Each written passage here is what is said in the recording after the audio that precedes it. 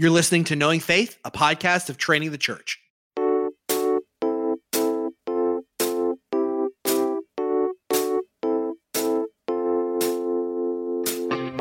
This is Kyle Worley, and I'm joined by my co-hosts Jen Wilkin and JT English. JT's trying to get me to mess up on the intro, which is classic. Do that to you. Hey, Kyle. Hey, JT. How are you? Hey, Kyle and JT. Hey, Jen. Oh, hey, Jen. How's it going? Yeah, doing great. I hurt my neck in exercise today, and I'm worried that tomorrow my neck is going to be immobile, that I'm not going to be able to look left or right. What kind of exercise were you doing, Kyle? I was wrestling, not professional wrestling.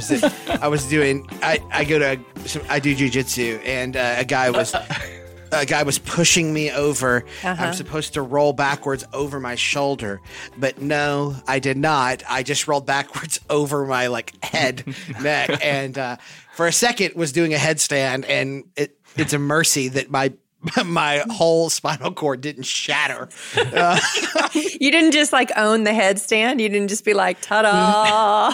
No, I literally made an ungodly noise, and everybody in the room looked at me because I thought, this is it. This is like a Mortal Kombat move, and I'm getting spiked on my head right now. Yeah. Did you ever play Mortal Kombat, Jen? Oh, all the time. I wake up in the morning asking, when can I play Mortal Kombat again? Who was your character of choice? I've literally never even played the game ever. Oh, okay. Is it a video game or is it what is it? Yeah, it's a video. Well, it's a video game. It was adapted into some movies that were just kind of It sounds not so super great, non-violent and Christian-y, so I'm glad you could bring it up on our podcast. Kind of like 1st and 2nd Samuel. Yeah. JT, you played Mortal Kombat. I've not. I know what it is, but I've never played it. Stop it. I've really never played it. I promise You've never been in an arcade and played Mortal Kombat? Never. Maybe once or twice, randomly, but never I want to go play Mortal Kombat. I was always the Cruis'n USA. I wanted to do that. I wanted to do NBA Jam, that kind of stuff. Yeah, those are good games too. Okay, well, sorry. I felt I thought I started with Jen because I thought, okay, start with Jen. She definitely hasn't played. That's the joke. And then I would move to you, and then we would talk about our favorite characters. Mm-hmm. But instead, you just left me hanging. So we're just going to move forward into the episode. I've got better things to do. Yeah. Okay, well, talk about incommunicable attributes. Boom, segue. Hey. So smooth. Boom, roasted. Okay, so we're talking about communicable attributes right now in this season because we're covering Doctrine of God this season. We started out the season really looking at who is God, really talking about the nature of God, who the Godhead is, God the Father, God the Son, God the Holy Spirit. God is 3 in 1. That's really what we started with. And then we moved into looking at the attributes of God. So let's just remind our audience real quick, what's an incommunicable attribute? How is it different from a communicable attribute? JT, kick it off for us. What's an incommunicable attribute? I've been reading some books about this recently that really helped me understand. This is a Jen Wilkin thing. Jen, I don't know how do you on a podcast talk about this while Jen's looking at you? No, I mean God's incommunicable attributes most simply are the attributes that God and God alone has. He doesn't share those things with his creatures or with his creation. So we'd be talking about things like omnipresence or omniscience or omnipotence, that God is all-knowing and all-powerful. That God is, one of the things we'll talk about today is eternality, that we're finite creatures bound by time, and God is not bound by those things. But then there's things that God shares with his creatures, that they are communicable to us. So things like God is loving and we're supposed to be loving. God is merciful and we can demonstrate mercy. God pursues justice and therefore we ought to pursue justice. And so there are areas as his image bearers, Genesis chapter 1 and 2, we are meant to image him. We're supposed to be like him. And then there's other ways where we are not supposed to be, and we're not called to be like him. And actually grasping after those things is some of the stuff that gets us into the most trouble. Mm-hmm. Yeah. Yeah. You might say that when we look at God's incommunicable attributes, that God has a closet that's filled with infinite secrets about himself. But it contains only priceless treasures, no skeletons. That's unique to me. Brad, you can clip that for social media if you want. If you don't know, I'm quoting none like him there. I've wanted to do it every episode this season. And you held back, man. I waited 10 episodes to do it. And I wish I would have pulled it off more straight than that, because I was curious if Jen would recognize the quote, but she did immediately. So today we're talking about eternality and immutability. When we think about eternality, we're talking about the reality that God is not bound by time. Mm-hmm. God is not bound by time. Mm-hmm. God is timeless, meaning he does not exist within the constraints or the boundaries of time, nor has he ever, nor will he ever exist within those boundaries. I think that sometimes when we talk about eternality, this is one of those doctrines that can feel so conceptual as to be difficult to find helpful. Mm-hmm. But let's just start with some just preliminary stuff. Am I an eternal creature? I hope not. Oh, yeah, I totally got this wrong. I found out I was saying this wrong. So feel great about talking about it now on the podcast. Because I would have said, yeah, I mean, we're eternal in the sense that we have eternal life in Christ, but we have a starting point. And so we're not eternal in the way that God is eternal. And then someone was saying, well, no, it's not actually even correct to say that we are eternal at all. Would you say that, JT? Yeah, I would say it the way you just said it. We are not eternal. Eternal would be completely unbound by time, moving both forward and backward. We're given eternal life in the sense of we have a qualitative new life that God is going to give us the next 500 billion years with him, and that's just the beginning. But we came into existence, and eternality is telling us that God not only is forever moving forward, he's also forever moving backward, without beginning and without end. Mm-hmm. Yeah. I've told people we're not eternal creatures. We don't have eternal life. We are forever creatures. We've been granted forever life. Forever is starting point all the way forward, forever, but it does not imply the that there was no origin point. That's good. So anyway, so I would say that no, when we think about eternality, we're talking about something that is an incommunicable attribute of God. Why is this crucial to our view of God? Why is it? I mean, obviously, we think that there's scriptural support, but why is it crucial to believe that God's eternal? Well, if he's not eternal, then he's not ultimately, and he can't fairly say that he's in control of all things, right? He would only be in control of the things that he's been around for. And he, it ties into his self-existence, like he doesn't depend on anyone. But I think that, like, I do want to nuance something that was said earlier. He does exist inside time. He just isn't bound by time when he is inside of time. So he's both inside and outside, I guess is the way that I would say it. Because I think sometimes people get confused that he enters into time at various points. But he's both inside and outside of time, in that time doesn't bind him, but he's certainly operating within the bounds of time, however he pleases. One of the ways that Bavinck talks about that distinction, Jen, is he basically says there's two ditches here. There's two mistakes that we can make. One mistake that we could make would be to emphasize things like God's transcendence or his eternality to the neglect of his immanence. And if you do that, if you emphasize his transcendence or his eternality to the neglect of his immanence, you end up with something like deism. Like he is the God who creates things and then steps away from time, steps away from his creation. We're not that. But on the other ditch, you have God is in the world, God is with the world, God is for the world without transcendence. That results in pantheism. God is basically a one-to-one correlation with being in his creation and for his creation. And so on you have these two ditches, and I think we've talked about this on this podcast before, transcendence and immanence need to be held in tension. His eternality, his outside of timeness, but also not in the sense of not being bound by it, but also his being the immanent God who is with his people in time and space is the tension that Christianity seeks to maintain and hold. Right. Yeah. And so when you think about it, like, we don't know anybody who's not bound by time. We don't know anybody or anything that is not bound by time. And so it can be hard to think about the eternal nature of God because we have no experience of something that is not bound by time. Everything we know grows and then declines. You know, there's we call it a life cycle. It has a life cycle. God does not have a life cycle. And when you think about how, particularly in Western culture, how driven we are by the clock, right? Like, we know exactly how much time we have for you guys. We know, you and I today know how much time we have on our schedules today to capture podcasts. And there's a point at which we have to stop. And all of the ways in which time designates our behaviors, how it designates how many relationships we can have, the length of our relationships, none of that is binding on God. You and I are in a hurry to make sure that we finish what we need to do today. God is never in a hurry. You and I worry about being late, or we try to get somewhere early. God does not operate in those terms at all. And so it's fascinating to me to hear, things like that at just the right time, he sends a deliverer, because you can understand if he's not bound by time, how he's able to do things at just the right time. It's a really beautiful doctrine that the more you think about it, the more it causes you to worship, because it is such a distinct way that he is not like us, that raises in us a greater awareness of just how bound we are by time, and not bound because of sin, but bound because that's the way we were created to be. Yeah. And you're absolutely right. And it's not just a beautiful doctrine, it's a biblical doctrine. Now, I got a couple of questions on social media as we've been exploring this. There are times in which I want to say it like this.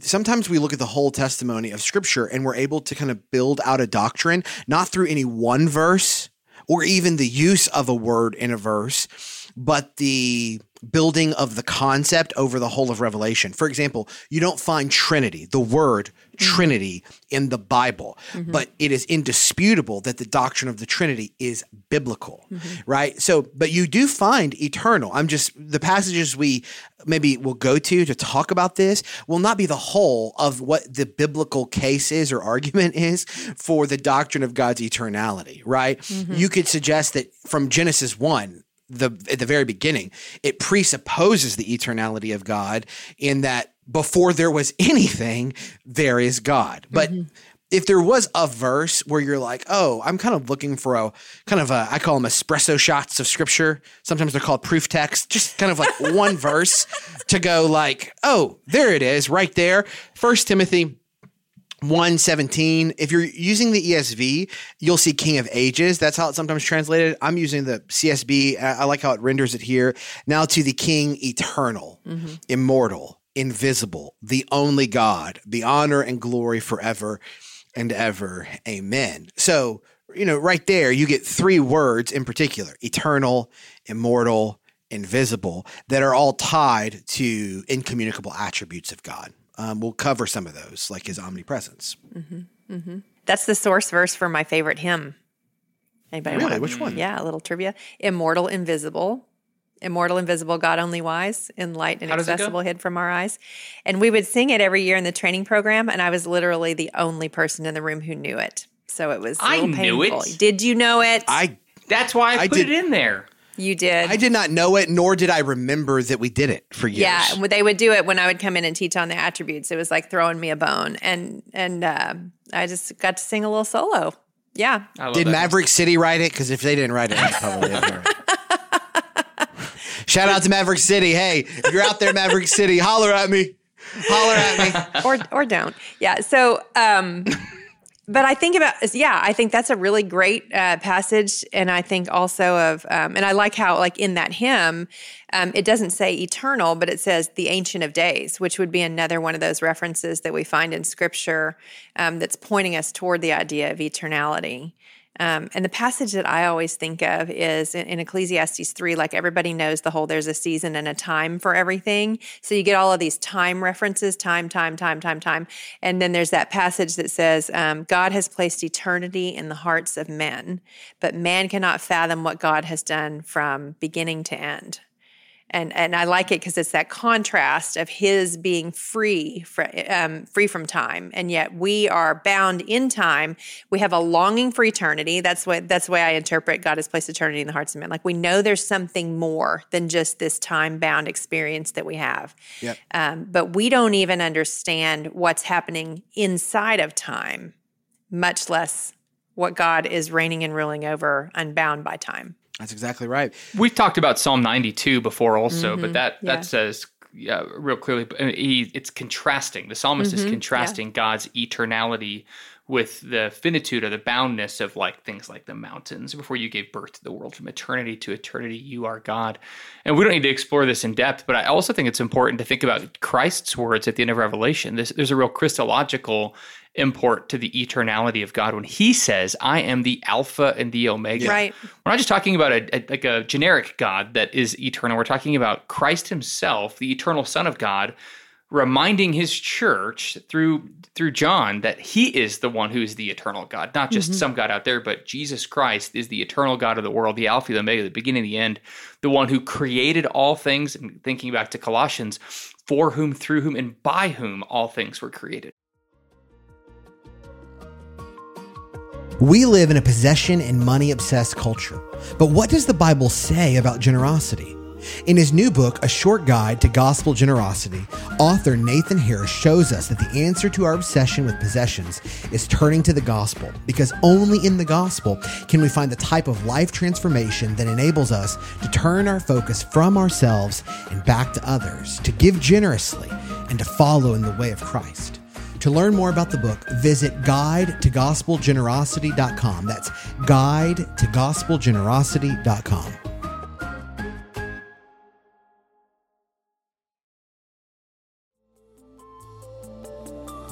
Do you ever get stuck wondering how to study a Bible passage? The Courage for Life Study Bibles for women and the Courage for Life Study Bibles for men have over 1,400 Bible studies. That's a Bible study on every page of Bible text.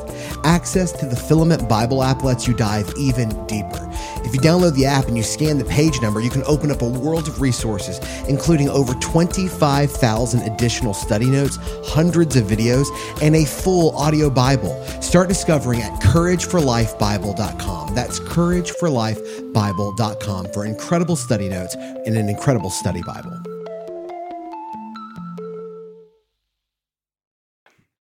We have such a hive mind, guys, because right over here on my little notepad, I had the verse in 1 Timothy, and then I had Ecclesiastes, and then I had Revelation 21. Man, they are killing it. Okay. Thanks for sending me your notes. It's a beautiful doctrine. It's a biblical doctrine, and it's tied logically to the next doctrine we're covering, which is immutability. Eternality and immutability are integrally related, and immutability is what? JT, you're smirking, so let's just. Well, go ahead I'm just excited. Go ahead and say whatever you're going to say. I'm just wondering. I just wonder if you believe what I'm about to say. If you, then say it, and I'll give you. I'll tell you whether or not I believe it or not. From eternity past to eternity future, God is entirely unchanging, and that's immutability suggests that God can change. The doctrine of immutability says that God is unchanging from eternity past to eternity future, even in so he's unbound by time, even in his he's always in time in terms of him being a part of his creation. Again, not pantheism, but holding both of these things in tension. That even his relationship with us, even his relationship with his church, even his relationship to his creation, he remains unchanged. Yes. I agree. You affirm that? Yes and amen. Mm-hmm. Have you always affirmed that, Kyle? Mm-hmm. There's something else that I have hesitancy with that I do not think jeopardizes this. We've talked about it at length. We don't have to get into it again. I don't think having questions about impassibility jeopardizes immutability. But it absolutely. We're not going to do it. We're just going to start yelling at each other from across states. We don't need a podcast to do this. I don't want that to happen. Yell at each other on the phone. But the baseline of immutability is that God is unchanging. Yeah, right. And he must be. If God is changeable or he experiences change, he sees, in the same way, if he ceases to be eternal or isn't eternal, that Jen helpfully pointed out, he ceases to be God. That God, if he could experience change, at what point does the change stop? Could his attributes change? Mm-hmm. Could his disposition towards his creation change? Could his promises to his people through the covenants and through the fulfillment of Jesus change? Could he decide to not come back to judge the living and the dead? And so it's really important. The reason the immutability of God matters isn't just because we're not saying he's some static God. We're saying he is the good God who is unchanging. And his divine decree to redeem his creation through Jesus is unchangeable because he is unchangeable. But Jen, there are passages in the Bible where God changes his mind. Well, that's what I was just about to point out is how these attributes, all of the attributes that we're going to cover are important Bible literacy building tools. These in particular, I think, take a hit, especially immutability, because so many people perceive that the God of the Old Testament is different than the God of the New Testament, or they perceive that the way God's actions are given to us in Scripture are showing that he does indeed go through a process of change. And so, Kyle is, of course, pointing us to one of the better-known stories in the Old Testament. There's actually, I can think of two off the top of my head. One is where Abraham seemingly bargains with God over the fate of Sodom and Gomorrah. And it appears that God is swayed, or if you're not giving a careful reading, it appears that God is swayed by Abraham's arguments to spare the righteous in Sodom. And then the other one is where Moses intervenes with God to spare Israel from destruction. And it sounds like he bargains him out of it, right?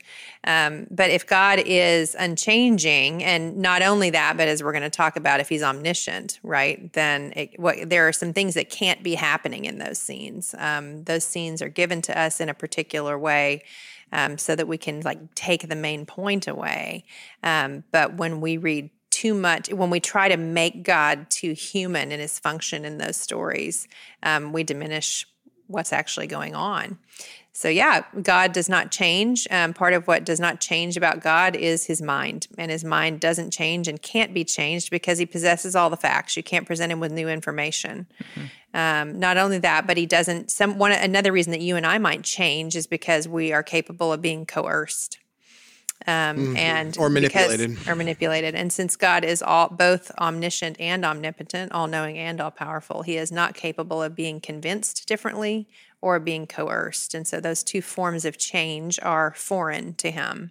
But in Abraham's story and in the Moses story, God does change his mind, right? No, he doesn't. But it certainly sounds like God changes his mind, JT. What are you telling me? The plain reading of Scripture isn't good enough? Are you on the record as saying right now that the plain reading of Scripture is not good enough, JT? I'm saying your plain reading of Scripture is not good enough.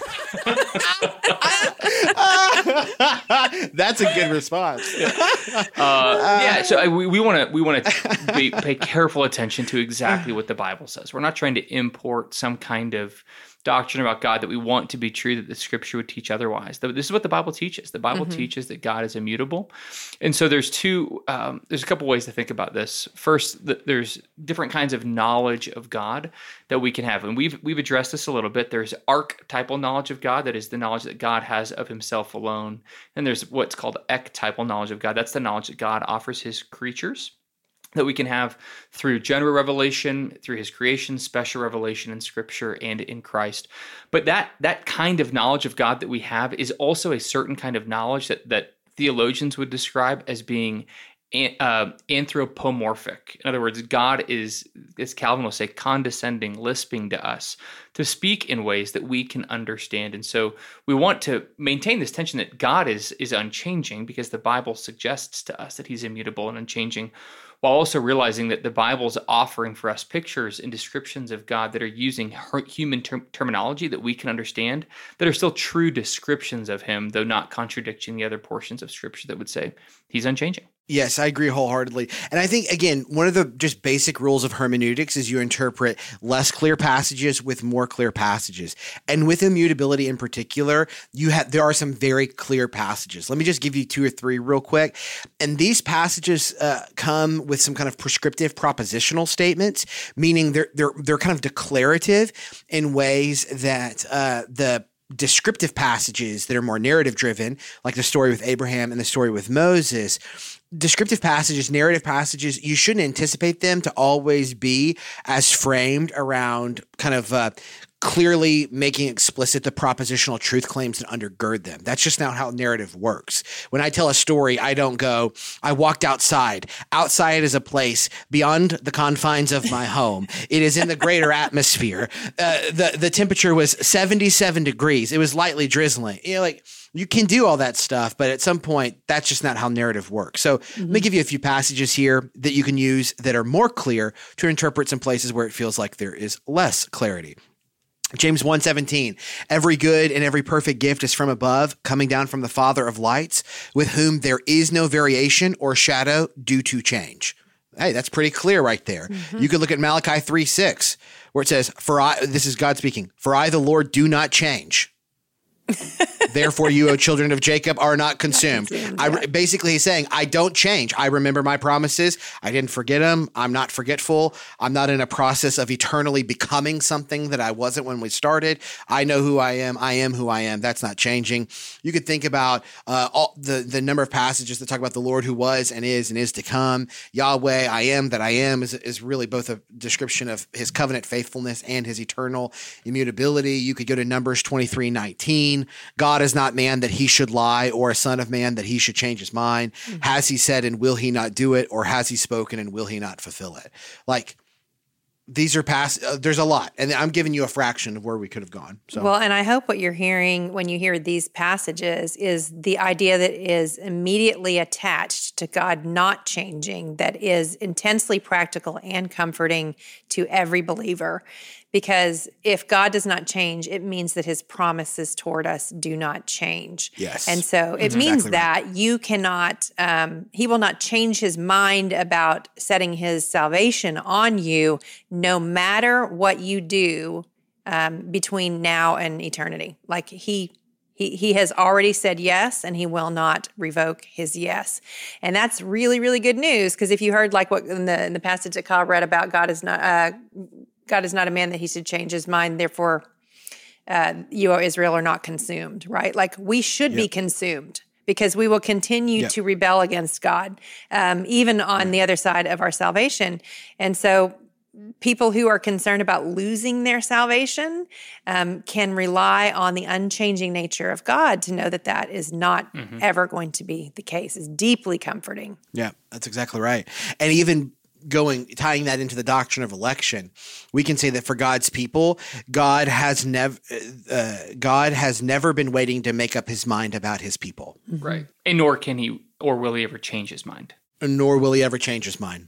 I think one of the interesting ways that immutability gets called into question is through people taking developmental approaches to the doctrine of Scripture, where it'll be like, well, there was kind of a trajectory in Scripture, sometimes called a cultural trajectory hermeneutic, where as Scripture is being progressively revealed, things are getting more and more clear over the course of the New Testament, but they're also becoming more and more accurate to what the actual becoming of God is. So, all that stuff in the Old Testament that God had to say about sexuality, well, by the New Testament, there's a reason it's getting softened up. It's not just that the audience is changing, it's that God is becoming more attuned to the needs of his people, or that God in the process of becoming is becoming more accommodating or gracious to the brokenness of the world and the beauty of the world. So I do think one of the interesting places that immutability ends up getting called into question is through the kind of like caveating of God's word to be like, well, the God of the Old Testament seems to be really strict. And some of these standards and laws are not real reflections of the heart of God. They just kind of get weeded out as both God develops and his people develop. That is a calling into question, not just of inspiration and inerrancy, though certainly those two things as well, but immutability. So. Yeah, I think that's exactly right. Another place that I don't know that is traditionally gone to talk about God's immutability, but it's when God offers his divine name to Moses in the burning bush, when he says, I am who I am. And one of the things that philosophers will do when they call into question God's being is they say God isn't absolute being, God is becoming. And it's to suggest this idea that God is changeable, but if God is becoming, he's either becoming better or he's becoming worse. And so it's not, I think Jen's primary point about if we call into question God's immutability, we're calling into question his divine decree and his promise to us. And we don't want that to change. Yeah. But in addition to that, if God is becoming, that's to suggest that God is either becoming better or becoming worse. Right. And it calls into question his character. And for God to be immutable is to say that God is infinitely good. He is perfect in himself. He is joyful as the triune God, Father, Son, and Holy Spirit. And if God is becoming, it means he isn't good, or he could become something better. So when we say God is immutable, evil. We're saying he is the perfect good. Right. So Jen, I'd love for you to help us think about like, what would the contrast of this be? Like maybe it's humans grasping for eternality, or if God isn't eternal, like why is this good news for us? I think you got to think about, the saying has been made that anything that elevates the role of man and diminishes the role of God is suspect. And so I think when we think about his incommunicable attributes, anything that we do to try to diminish them should be a red flag for us. So, for example, wanting God to be someone who can change his mind, or even looking at God's decrees, like his law, his moral law, and saying, well, it's not binding on us anymore, right? But if it's an expression of his eternal and immutable character, then it can't not be binding on us in some way. And so the way that we think about the actions of God in time and pit them against his immutable or eternal nature might be revealing something about a desire to diminish him. But then when it comes to us as wanting to self-elevate, I mean, you can look all around you in our culture and know that we crave eternality. I'm not supposed to show any signs of aging on my face or I've given up, right? I'm supposed to spend money and time making sure that you can't tell whether I'm a 53-year-old woman or a 26-year-old woman, because we view agelessness as a source of power in our culture, that eternal youth is something to be desired and to be mimicked at great expense and at great effort. What is that? It's a denial of the effects of time on human beings. Not only that, but to be aged is to be irrelevant. And so all of that is us saying, you know what, we should grasp for eternality ourselves, or at least pretend like time is not passing, which is why Psalm 90 is so important, about numbering our days. But then also, we crave immutability. When we see that there is something in our lives or something in our character that has been really hard for us to overcome, we can have a temptation to want to say, that's just who I am. I can't change. We can say it either in defeat or in defensiveness, right? And so there's both a call to repent if we're defensive about something, and a call to rejoice if we're in defeat about something, that we are, in fact, changeable and changeable by design, and that the promise of salvation to us is that God cannot change and that we can. And that is good news, that he acts on us through his Spirit and by the grace of Christ to actually change us. That's good. That's right. That's right. All right. Well, if you want to find Knowing Faith, you can find us on Instagram, Facebook, and Twitter. So many of you shared our episode on God the Son, and we're so glad that you loved that episode. If you enjoy Knowing Faith, go and leave us a review, or head over to trainingthechurch.com/support to find out some other cool stuff that you can get involved with. Don't miss our sister podcast, Confronting Christianity, co-hosted by yours truly and Rebecca McLaughlin. This week, we released an episode asking the question, do Christians oppose diversity? And we had Justin Giboney from the AND campaign as our special guest. It was a great conversation. Go check it out. In our next episode, we will discuss, well, you know what? Let me give you a clue, a hint. I'm not going to give you what we are discussing. I'm going to say this. I'm not going to tell you what we are discussing, but God knows. Oh my gosh. Huh? God knows, because God knows. Okay, we'll get there next week. All right. Hope you enjoyed the discussion. Grace and peace.